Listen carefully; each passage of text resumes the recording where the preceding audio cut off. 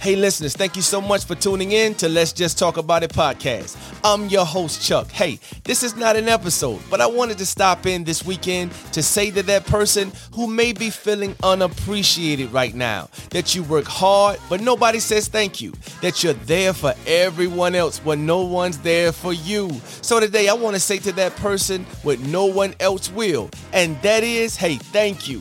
Thank you for all of your hard work.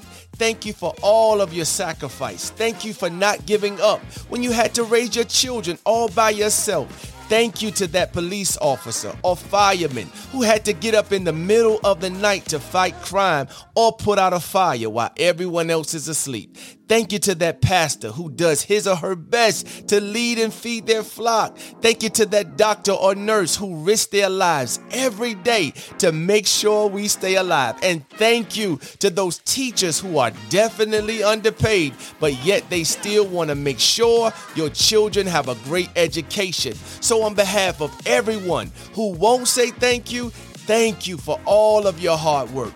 Thank you for your dedication and thank you for your grind. I see you.